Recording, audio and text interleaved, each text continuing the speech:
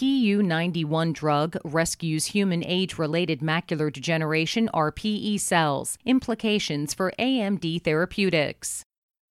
Since mitochondrial dysfunction is implicated in the pathogenesis of AMD, this study is based on the premise that repurposing of mitochondria stabilizing FDA-approved drugs, such as PU91, might rescue AMD RPE cells from AMD mitochondria-induced damage. The PU91 drug upregulates PCG1 alpha, which is a critical regulator of mitochondrial biogenesis. Herein, we tested the therapeutic potential of PU91 drug and examined the additive effects of treatment with PU91 and esterase inhibitors, i.e. EI12 and EI78, using the in vitro transmitochondrial AMD cell model. This model was created by fusing platelets obtained from AMD patients with RHO, i.e. mitochondria deficient, ARPE19 cell lines. The resulting AMD RPE cell lines have identical nuclei, but differ in their mitochondrial DNA content, which is derived from individual AMD patients. Briefly, we report significant improvement in cell survival, mitochondrial health, and antioxidant potential in PU91-treated AMD RPE cells compared to their untreated counterparts. In conclusion, this study identifies PU91 as a therapeutic candidate drug for AMD, and repurposing of PU91 will be a smoother transition from lab bench to clinic, since the pharmacological profiles of PU91 have been examined already.